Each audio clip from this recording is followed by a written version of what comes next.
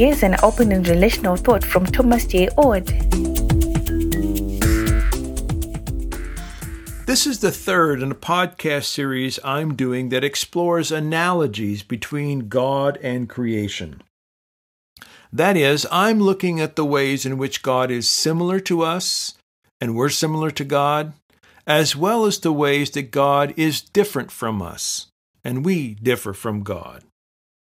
This third analogy says that both God and creatures can love by promoting overall well-being. Both God and creatures, when we love, aim to promote overall well-being.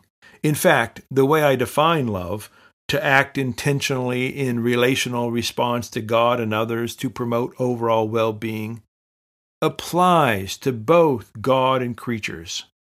In other words, both God and creatures can act to promote or engender flourishing.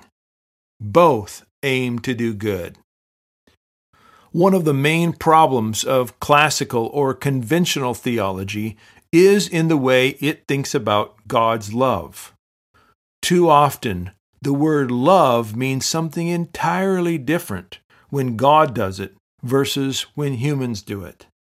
But if love is defined as aiming to promote overall well-being, and if God and creatures can pursue that aim, then the meaning of love applies to both God and us.